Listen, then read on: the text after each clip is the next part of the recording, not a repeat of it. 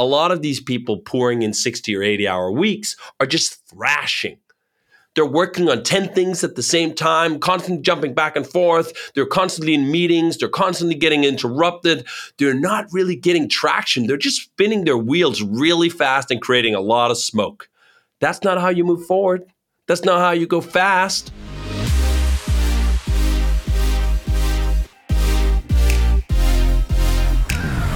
What's up, everyone? I'm Chris Ronzio, founder and CEO of Trainual, and this is Organized Chaos. As always, we're taking a page from a different leader's playbook so you can put it in yours. And you just heard from David Heinemeier Hansson, also known as DHH. This episode's all about how to stop celebrating the craziness and hustle culture that so many people enamor when it comes to building a startup, and instead embracing the calm and building a more intentional, long-lasting business. David is the creator of Ruby on Rails, the programming language. He's a co-founder of Basecamp and Hey, an email application. He's won the Le Mans 24-hour race in his class. He's an antitrust advocate. You've probably seen him on other podcasts or maybe his own podcast, and he's a family man.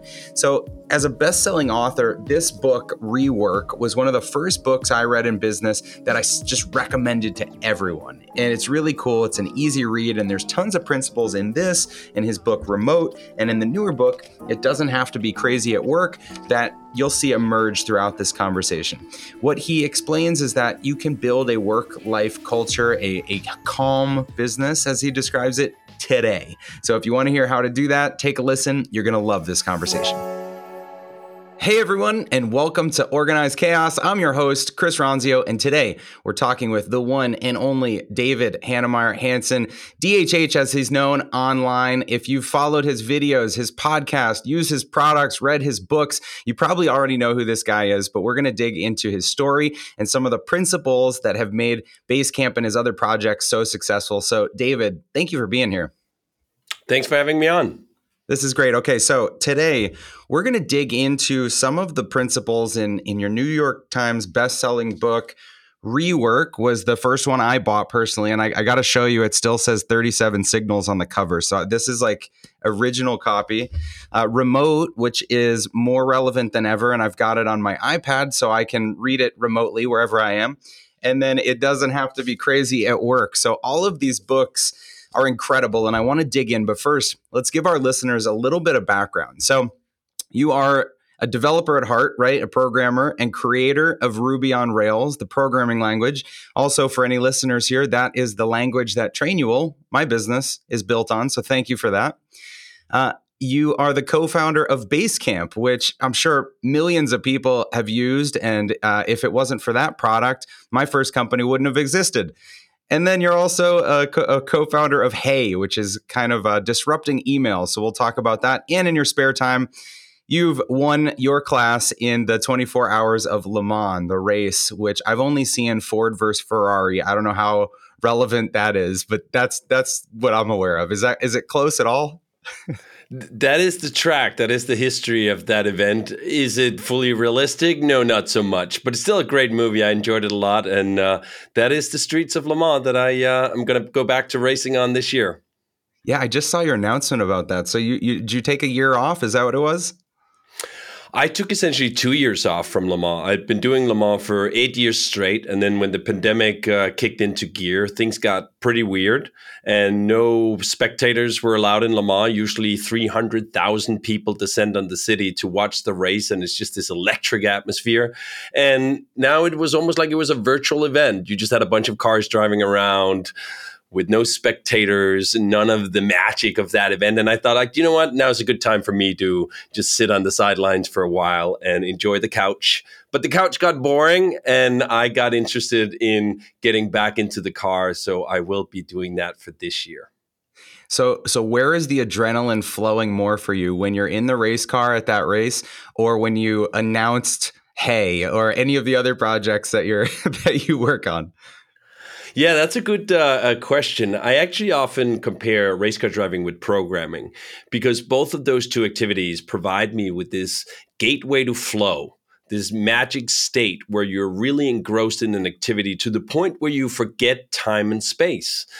if I'm working on a hard programming problem, sometimes I'll get so into it, I'll look up and I'd go like, wow, an hour and a half has passed, 2 hours have passed. Much the same actually as being in a race car. I've been at Le Mans many times where you're through your second stint and you're like, wait, it's been an hour and a half, 2 hours already in the car. It felt like just 10 minutes. So I love that state of flow. And sometimes you get that in business too. And the launch of Hey, I both got some states of flow and some states of extreme stress and anxiety, because when we launched Hey, not only was it a product launch for something we'd been working on for 2 years, spent millions of dollars doing, this was a huge new project and product for us. And I was super excited. I'd been working on it myself for 2 years and just wanted to show the world.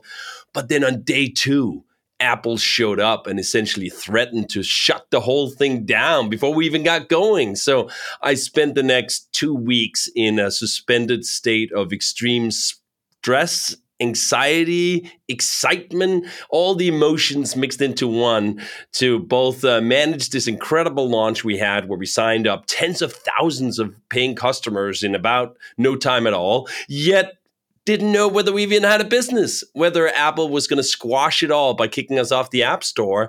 And that was a bit of a rush. Usually those flow states and those stress states are like, oh, you get 2 hours here, 1 hour there. To go through 2 weeks straight, I think that was how long it took before we knew we were safe from Apple's threats, was really quite something.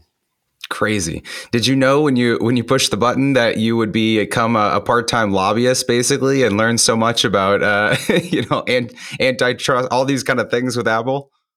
No, I mean, the funny thing is actually earlier that year, I delivered a testimony to Congress on their series of inquiries into big tech. And I had just done so as a industry observer, let's say. Someone who kind of cared about the topic of antitrust and thought like, yeah, do you know what? We're not heading in the right direction here. Someone should do something. So when I got invited to testify in front of Congress, I was like, yeah, that sounds great. But it wasn't really like in my soul in the sense that it is when you faced a existential threat yourself for your business. And that was what Apple delivered me. They truly did radicalize me during those 2 weeks where I thought like, do you know what? This is just out of control. We got to do something. We got to level the playing field. We got to protect access to markets. It can't be that these computing platforms that are so important are gate-kept by 2 companies for the entire world, for every user, for every developer. That's just not right. And I don't think it's healthy. I don't think it's necessary. So I really got pulled into that struggle and have spent the last 2 years basically showing up to every invitation for testimony that I could find. 2 weeks ago, I testified in front of the Illinois State Senate Committee on this topic and the Illinois State the Illinois House Committee on this topic, just continuing to push wherever we can to get legislators and lawmakers to address the problem of monopolies, which is really a problem that only they can address. That's the insidious thing about monopolies, is that they're not responsive to normal market powers. That's why they're a problem. That's why all the way back to Adam Smith, The Wealth of Nations in the 1600s, he's like, hey, this is a problem. Like, commerce, good. Capitalism, good. But be careful. Monopolies might develop, and you got to do something about that, because if you let it fester, then the markets just break down. So really got into that. And it's one of those interesting struggles where you're like, you don't know whether you're really making progress. You're like, I've testified, I don't know, 5, 6, 7, 8 times now. And you're like, I show up prepared to give my sort of speech about why this is important. And then you go like, is anything happening? Right. It is a bit of a frustrating activity compared to product development, right? Like I'll sit down in front of a computer, I program up a new feature and we'll launch it like 2 days later for Hey or whatever. And you're like, you see that immediate feedback. Tangible. Yeah. Race car driving, right? Like you go around in a circle and at Le Mans in 3 minutes and 30 seconds, you'll know, did we do good? Did I do good? Was that a good lap? It's a really long-term game when it comes to antitrust that's really measured in years, if not decades. Well, that long game is kind of the story of a lot of your career where there's not so much force on progress, but it's patience and things develop over time. So I want to dive deep into the work culture stuff and we'll get there. I know you also visited Arizona, though, and I read through the dialogue, the statement that you made there. So I appreciate that you're doing this kind of work. And for anyone that wants to, get an education on this, I encourage you, go look up everything that David's done. So he's trying to make a mark here in this stuff. All right. One more question about Hey, actually, while we were kind of on the topic. I'm curious, when you set out to disrupt email almost, a lot of people think, oh, Gmail, and that's as good as it's going to get. So what were some of the maybe perceptions or assumptions that you had that have been harder to move the needle on than you thought? Oh, that's a good question. Well, I think first of all, just the task itself seemed almost impossible when we took it on. Like Gmail has been the dominant force in email basically since it was launched, and they know it. And that is the reason why it's both this exhilarating challenge, but also this almost insurmountable one at the same time, because Gmail has sat fatly on email as the default option for almost everyone since 2004. And the client shows it. They have not had any serious competition when it comes to sort of whole platforms. There's been all sorts of interesting apps that have tried different things, but they've all built on top of Gmail. They've never tried to challenge the email service dominant power that they have. And here we come along with this crazy idea that private individuals should pay for email. Like, first of all, head exploding, right? What do you mean pay for email? I've been getting email for free for 15 years. Well, quote unquote free, right? Like you've been paying all along. You just haven't been paying in cash money. You've been paying with your attention. You've been paying with your data. You've been paying with your dignity and your receipts and everything else that Google is rummaging through, right? So I think, first of all, that has changed on its own. I mean, if we tried to launch Hey in 2010, it would just have been crickets, because everyone at that time just thought like, oh, Google is this benevolent, wonderful company that just gives away email for free. Aren't they just nice? They're doing it for the best of our interest. And none of the awareness and sort of skepticism that we've seen develop over the past decade was there. But now, when we launched in 2020, there actually was a market. There actually was a large group of people who had thought about these issues, who had thought, you know what, I don't like it. I don't like the way I'm paying for Gmail. I don't like paying with my attention, my dignity, and my private data. I would like to just pay with money, right? Yeah. And that was who we sort of appealed to. It's still an uphill battle. And when you look at the fact that Gmail has over 1 billion users, I mean, we're never, ever going to get that. And it's not what we're trying to do either, right? Like we're trying to offer a premium but niche product for the kind of person who uses email enough that $100 a year is not sort of totally out left field, right? Like they can imagine spending money on something they spend a lot of time on. And that was the whole reason we built Hey in the first place. There's basically two products or two activities where I spent my entire day in terms of communication. It's Basecamp. We'd already built that and we already use that like all the time. And then the other one was email. And I was using Gmail and I was spending hours a day because I write a lot of emails. I receive a lot of emails. It's the main way I communicate with the outside world. And Basecamp is the main way I communicate with the inside world at our company. So I knew quite quickly after we started developing Hey that we had something here. Because after having worked on this for a few months, I thought to myself, there's no way I'm going back to Gmail. There's just no way. I cannot go back. And a lot of it came from managing that flow. One of the things that always really just annoyed me with Gmail and most other traditional clients was the concept that anyone who got a hold of my email address, and that wasn't exactly hard, I plastered it all over my damn homepage and a bunch of other places, they could get access immediately to my brain on their account, on their timetable. They send me an email, and if you use a standard email client like Mail app on the iPhone, like it'll literally buzz your pocket. Like someone in the world could buzz my pocket whenever they wanted just because they had something to say, and maybe that was something I was interested in. That happened some of the time, but a lot of the times it was not. a lot of times I was not interested in hearing about what they had to sell or what they were following up or whether I wanted to buy a list of customers from some competitor or some other bullshit that I get a absolute infinite amount of email about. So I felt like, do you know what? I was not in control of my inbox.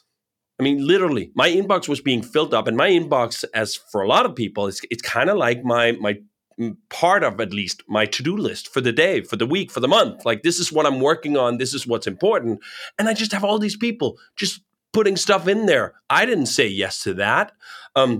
So one of those features that just really made a huge difference for me and my tranquility, my calmness, and my sanity, to be frank, was the screener.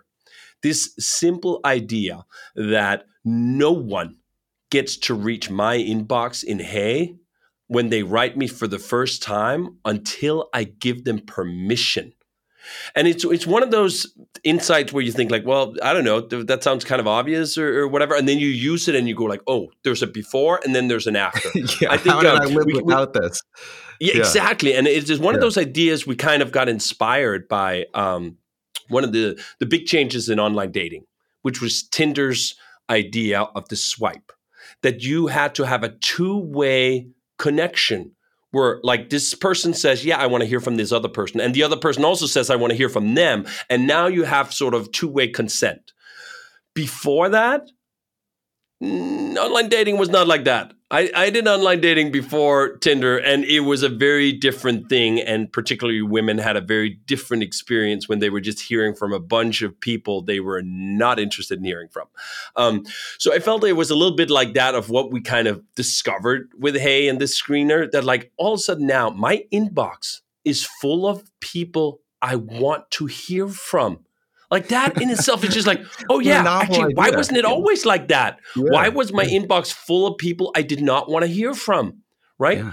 Well, you think back, it's almost like the Yellow Pages kind of gave you access to everyone's phone number a long time ago, right? Yes. And you could call anyone. And then now all of a sudden there's, it's you screen it with your phone, you can block unknown callers and that sort of thing.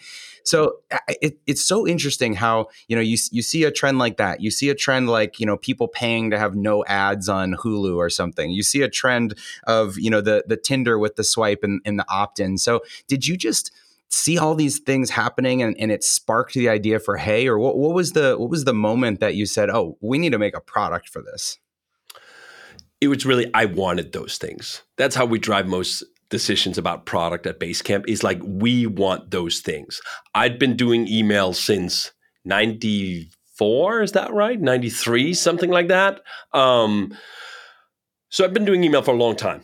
And I'm a software developer. I'm a product person. Like, I can't use someone else's product without developing an idea of what I would change if I was in charge. And now we'd literally had almost 30 years of experience with someone else's product, with something as crucial as email, and realizing, you know what? I'm not happy with what we've got.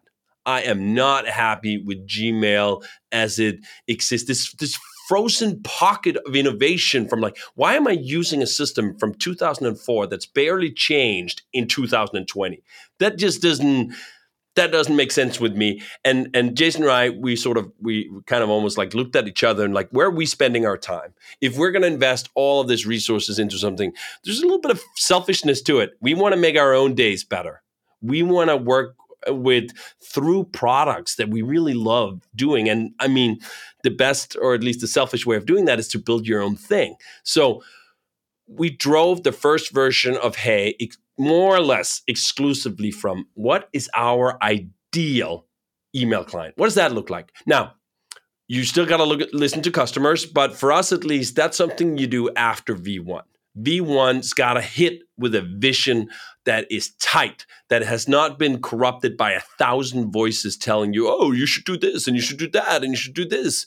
It is just this tight focus on, okay, we're going to solve our own problems.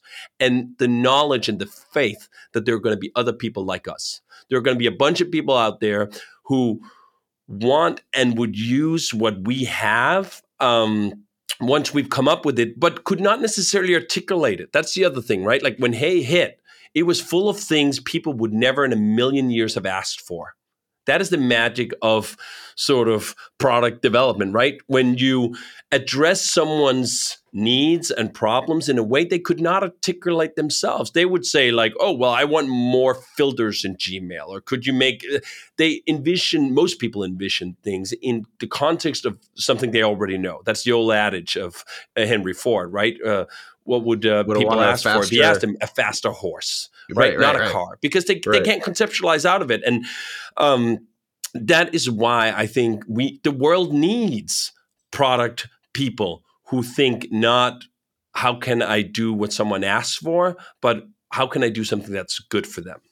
Yeah, I love that. And so kind of a thread that goes through both Hey and Basecamp, and it's also one of the principles in this book, is scratch your own itch. So I kind of heard you almost say that right there. Bingo. Build something for yourself. And so for anybody that doesn't know the beginning story of Basecamp, was it something similar? Like you built something you needed? Exactly the same. In fact, when we started building Basecamp, we didn't even have the concept that this was going to be a product we were going to sell. The company was simply a web development design shop at the time with clients, and we were coordinating projects like everyone else does over email, and dropping balls. Right? Like people didn't get the right version of the file. The right people weren't included on the email. When someone joined the project after it's already been kicked off, you couldn't easily catch them on. There was no single source of truth. Everything was just scattered, right? And we were like, you know what? Hey, we know software. We could fix this. So we started working on Basecamp just for ourselves. And it just didn't take very long until we were like, oh, this is better. This is like, I'm not going back to organizing our projects on email ever again. And if it's that same feeling we just talked about with Hey too, right? Where you get to this point of no return. I'm not going back. I will not go back to what we used to do.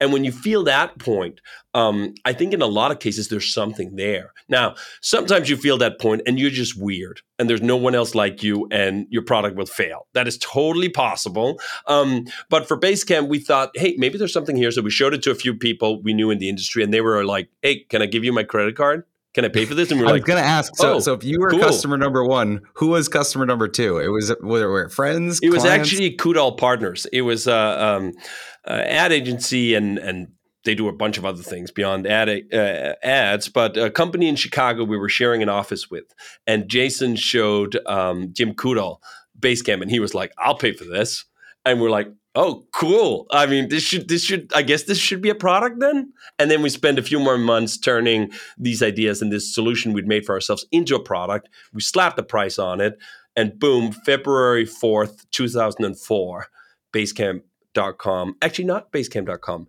BasecampHQ.com, because we weren't going to squander a bunch of money on a fancy domain, went live, and the rest is sort of history. So for anyone that's on websites that have an HQ in them, that's kind of the genesis of where the HQ websites came from, right? I was quite sure I hadn't seen it before we did it. And then we kind of even documented that to, I think it's even a chapter in Getting Real, our very first book that we self-published, that don't squander a bunch of money on a fancy domain. Don't even think that much about the name. It's not that important. And I mean, it's funny because then we spent money later buying Basecamp.com, and it was sort of expensive domain, but not exceedingly so. But then imagine what Hey.com was. This was not a domain we had owned since 95. We had to buy that from the people who owned it, and they knew what they had. So that's also sometimes just the evolution of a company. Like that's a thing we could never have done in the beginning. When we started working on Basecamp, we were 4 people, no backing, no capital, no nothing, right? By the time we bought Hey.com, we'd been in business for almost 20 years selling a profitable software as a service solution. So we could do that, right? Like sometimes you can do those things. I would never otherwise advocate like you're just starting out, oh, spend all your money on a fancy domain. That is pretty much the opposite of what you should do. Right. So part of what made you so resourceful in the early days was that you could code, and you invented this language, Ruby on Rails, to create Basecamp, right? Or around the same time. So a question from some of my engineer friends is, you see all these low code, no code solutions coming out, but for years, Ruby on Rails has been the go-to for startups that just want to build a prototype, want to build something that works. So how do you think that's going to change over the next 5 years, let's say? Well, I'm dating myself here, but I'm now old enough that I've been through, I think, 3 cycles of no code. It used to be called fourth generation languages. This was in like 95. Then in 2005, 2006, there was another round of it. I forget what it was called then. And then there were kind of like a couple of years back was another wave of it, but that one seems to have already crested. Every single time people believe that they have invented the shortcut where programmers are no longer needed and we can just write code by imagining it, they've been wrong. And they've been wrong because we're already at the level of abstraction with Ruby on Rails, where the decisions you're forced to make as a programmer are the consequential ones, the ones that determine, are we making one thing or are we making another thing? Ruby on Rails is a toolkit that lives underneath the surface of what you want to do. It sets no limits of what you want to do. It sets no prescriptions on how it should work or what it should feel like or what the UI should be. And no-code environments always dip above that line. They always go like, hey, we make it easy because it looks like this way and so forth. I mean, the most successful no-code environment of all time is, of course, Excel. Excel has been the birthplace of millions of applications that have been highly profitable and run around the world. And why? Because it's a constrained domain. You can't build everything with Excel, but you can build an awful lot. You can build a lot of information systems with Excel. But as soon as you get beyond those boundaries, you need a quote unquote real programming language, right? So I love the fact that no code environments exist. And sometimes you pick out this sort of segment of the market like Excel did and like, hey, we can make things easier here. And if you're making this kind of thing, then it gets very easy. I think you look at something like Shopify. Shopify is essentially a no code environment for building an e-commerce store, right? They take that problem that used to create or require dedicated programmers in a very expensive way that required them to build all those elements from, we got to build a shopping cart system, we got to build an inventory system. And then they built all that stuff. So if what someone wants is just an e-commerce store, they can basically use that no-code environment. And they can either say entirely no-code, just pick the templates and boom, off you go, you're selling stuff. Or you can build on top of it and add a little extra. So those are the kind of no-code environments that I think really have legs. And then the thing, though, is if you want to build the next Shopify, you got to use Ruby on Rails. You got to start at that, right? Like you can build on top of the platforms, you can do all that stuff, and that's great for a certain number of businesses. But if you want to be the next Shopify, you got to use something like Ruby on Rails. Makes sense. Makes total sense. Yeah, our director of engineering, who was our first programmer and started us with Ruby on Rails, his daughter's name is Ruby. So if that shows you the dedication to the language. All right.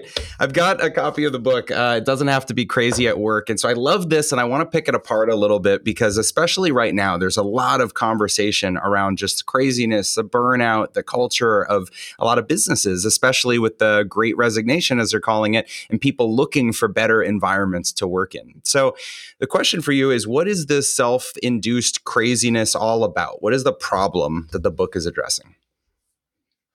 I think the key thing is really 2 things. One is a maniacal level of ambition that a lot of people sit with at an entirely too early and inappropriate state. They just got started and they're in such a rush to become a unicorn, to become a mega success, that they feel like they have to pour in everything they've got and then another 20% on top, right? That this is this notion of hustle culture, that unless you simply just kill yourself trying to achieve your goals, you're never going to amount to anything. First of all, we want to debunk that. In 20 years of running Ruby or running Basecamp, we've never worked like that. We've never worked the 80, 100-hour weeks. It has just not been a part of our culture. And we use that as one example of it doesn't have to be like that, right? Because part of this appeal of the hustle culture is this belief that you can't succeed unless you do. So I think a lot of the ambitions are simply flawed. They're also flawed from just a human perspective. Even if you are an ambitious entrepreneur who wants to succeed, I have had so much fun running Basecamp when we were 7 people, when we were 12 people. Those were great moments. In some regards, they were the best moments In other regards, now is good too, but like there's magic at being a small company that you don't want to dismiss. And for some companies and for some people, 12 is the magic number. That is the size they should stay at forever because that's where things just gel and they work. And you have nothing to apologize for that.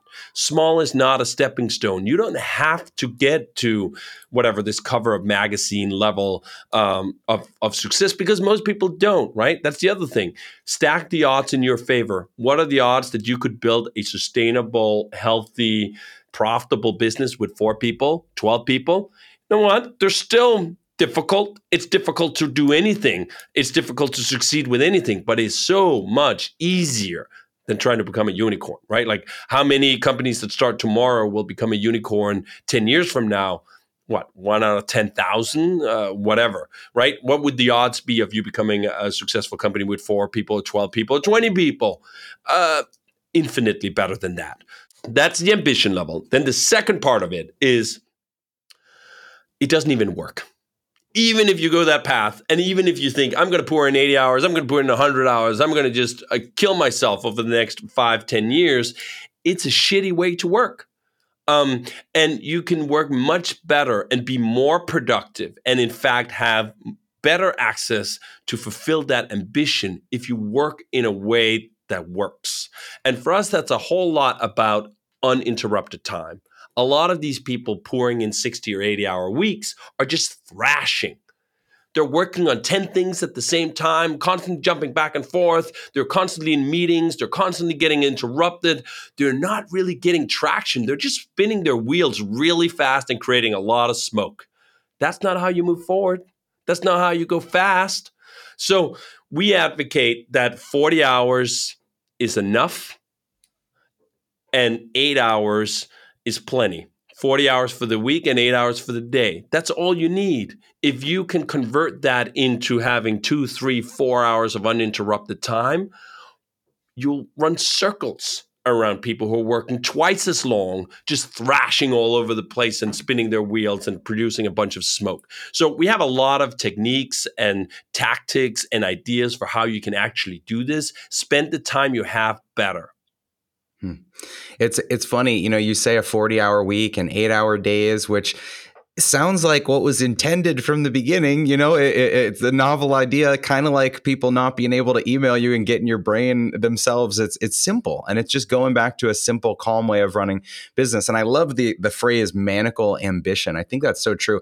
I remember being in an incubator kind of thing when I was starting out, and the facilitator stood in the front of the room and said, "I want to show you what it takes to have $1 million company, and if a lot of you don't want one, that's great too." That's what we're trying to figure out here is what it takes to run the right business for you. So such a great point. Now, was it always that way at Basecamp from the beginning, or did you suffer from some of this, the ambition when you were first getting started, overworking as a startup? Well, that's the funny thing is that both Jason and I sort of came of age in the industry during the dot-com boom. And we saw the dot-com bust.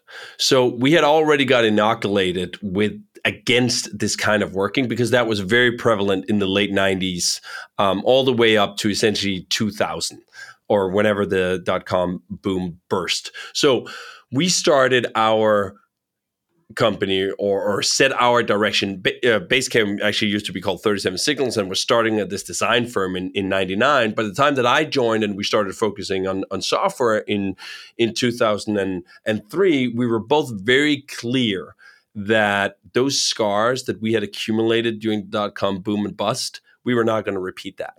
We were going to work a different way, and we were not going to repeat these maniacal ambitions. We were going to run a profitable, sane, calm business because that's where we wanted to work. That this wasn't about some get-rich-quick scheme where we were looking to flip it in 18 months or 2 years. We were trying to build a company we would want to work in or work at for the long term.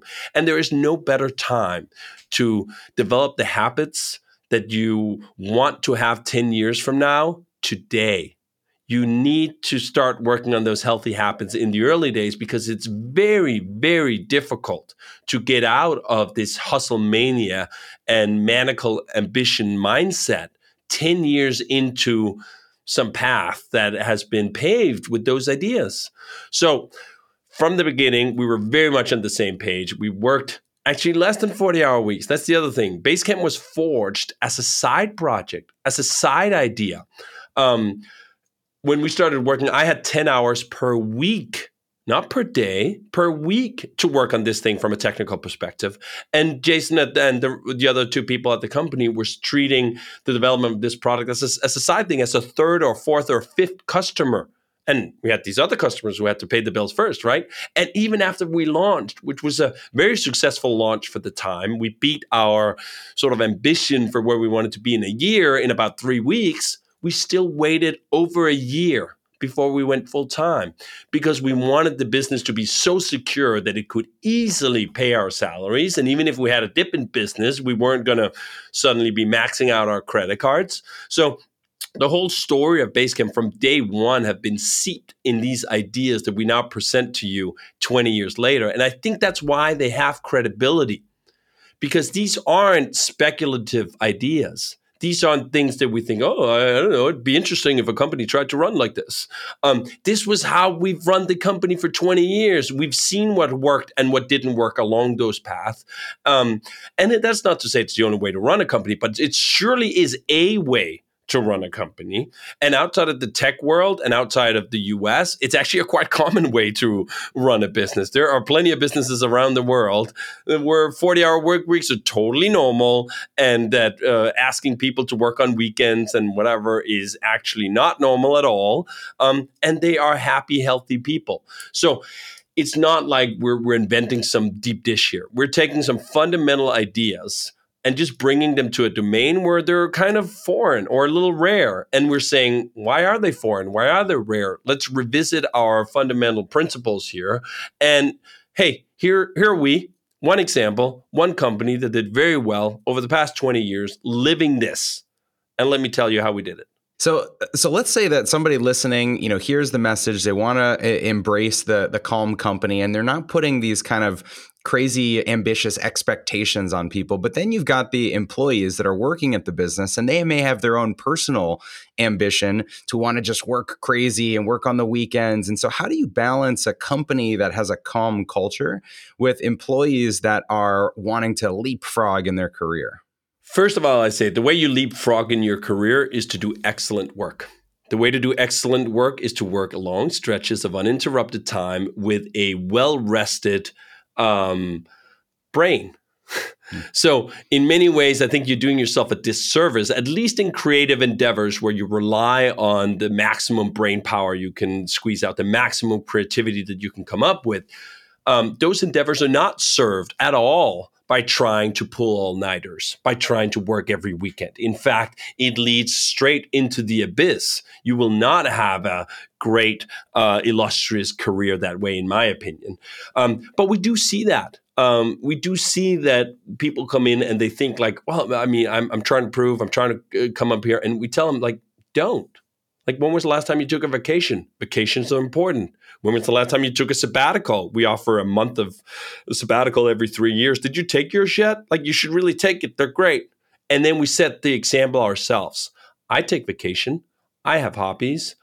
I rarely work on the weekends unless it's something I consider a hobby, like open source software, or we have a crisis, which is also rare. And I take sabbaticals and I do all the things. And I think a lot of it comes from just setting a culture that this is not just permitted, but it's expected. This is how we work here. We don't work here by constantly burning the midnight oil just to push through something. Again, there's always going to be occasionally the crisis. There's always going to be a squeeze. And for some time, I mean, show up, do that, be dependable, be reliable. That is one way to stand ahead. But that should be the exception, not the norm. If it is the norm, it's deeply unhealthy. I don't think it actually works. This is what I keep coming back to. Even if you think like, oh, I could do this, right? I'm at a place in my life right now where I could put in 80 hours. I think you get less out, right? This is the irony of this, that when you put in twice as much, you might get out half as little. If you simply focus, for those 40 hours, I'm going to make those hours damn count. I'm going to solve the hard, difficult problems. I'm going to think deeply about things. I'm going to get to the root of it. I'm going to get to the bottom of it. I'm not just going to skate on top. I'm not going to be involved in 1,000 things at the same time. I'm not going to let interruptions run my day. I'm not going to let meetings puncture my calendar. I'm going to do great work. That is one of the most satisfying ways, I was about to say to work, but it's even grander than that, to be a human. We spend so much time at work, and that is only paid back in a sense of meaning if we're truly making progress, if we're truly cracking hard nuts, right? Like this needs to be something that has something to show for it. And there's so many people out there, they're just thrashing 80-hour weeks, and then it becomes Friday afternoon, and they're like, what did I get done this week? I don't know. There was a lot of meetings, a bunch of emails, I guess. Better luck next week. Yeah. So I've got to ask you, this will be the last question because I know I promised you that we'd stay on time. If someone's working those crazy 60, 80 hours and you could give them advice on how to trim back to the 40 most productive hours possible, what are just some tips that you'd give them to look and to rip out of their schedule? Well, the first thing I'd say is it almost happens automatically if you put down the barrier. The brain is actually quite good at picking the most important things when it's set a boundary. The problem is when you feel like there is no boundary, because there's always unlimited amounts of work at almost any company, particularly if you're the entrepreneur or the founder. Why 80 hours a week? Why not 200? Or it was physically possible, 300, right? Like there's unlimited amounts of work. So you have to sort of set this quote unquote arbitrary boundary. I think it's not that arbitrary. We found over decades of use that like a 40-hour work week is a good compromise. So that automatically cuts it down. And then I'd say the other thing to start dropping right away is meetings. Meetings is probably the most toxic time sink that most people waste their attention and creative energy in on a weekly continuous basis. And you can replace the vast majority of meetings with written asynchronous communication, where you communicate pitches of new ideas, analysis, write-ups in writing. And what you spend those much fewer meetings you'll now have on is the debate over where do we go from here? If you can't even agree. The vast majority of the time, Jason and I worked together for 20 years. Right now, we probably spend, an hour a week in a meeting together. And that's about it. But we communicate every day. We have all this information that goes back and forth. He's even living on the west coast of the US right now. I'm living in Denmark at the moment. We only actually really have an hour or at most 2 of overlap during a normal day. But we're constantly collaborating because we're not locked into this synchronous way of thinking that you have to sit at your computer at exactly the same time I'm sitting at my computer, and then we're together here on Zoom. You write something down, I read it tomorrow. Most things are not that urgent. Most things are not ASAP. Most things are better when you give them 5 minutes or a day to think about it, and you can be more cogent and you can be more insightful if you respond to something after a bit of a break. And when you collaborate like that, it's just so much easier and you have so much time. This is one of the things that people often ask me is like, oh, how do you get so much done? And I'm like looking around, what do you mean get so much done? I don't feel like I'm stressed out at all. I don't feel like I'm working that hard at all. I just take my work in those chunks when I can get them. Boom, I just spent 3 hours, 4 hours trying to solve a hard problem. Okay, I solved it. And you keep doing that week after week. Hey, now you've solved 40 hard problems in a year. That's a lot. In retrospect, it looks like a lot. And this is the sort of one of these other ideas from racing is that to go fast, you got to go slow. You got to have slow hands. You got to be measured. You're not expending all this energy that going fast often feels like going slow, right? Like it feels fast to be spinning your wheels. It feels fast to have a lot of smoke around you, a lot of activity, a lot of interruption, a lot of meetings. Oh man, I'm so important. I got to chime in on everything. It's not fast. It's not productive. The productive, fast way is when things seem like weirdly, almost boringly calm. And you're like, all right, 6 o'clock, I'm having dinner with the family. Boop, close the laptop. I'll see you tomorrow. That sounds like success right there. So I to summarize here, I mean, I could listen to you talk all day. I've got 4 pages of questions I didn't get to ask, but what I want everybody to hear is that you've got to set a boundary. You've got to tell yourself that you're going to work within that boundary and be disciplined to actually respect that boundary of however many hours you're going to work, and then have that focused time. So a lot of great tips from you on how to get that focused time, tons of them in your books. Of course, you can communicate async through Basecamp, through Hey, great tools for people to check out if they're not familiar. And another important point is people should be making their companies calm today and not thinking someday when we hit some milestone, that's when we'll really invest in the culture. So David, so many incredible lessons here. Again, I wish we had hours more to talk, but thank you so much for being here. If people wanted to follow along, I know they've got a lot of places they could go. Where's the one place you'd send them right now?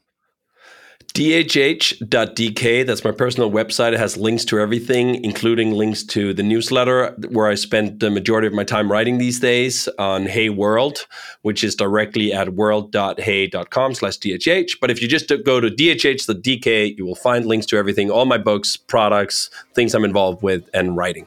Well, David, thank you for everything you're doing to influence the next generation of modern businesses that are not burning themselves out. I appreciate it. Thank you. Thanks for having me on.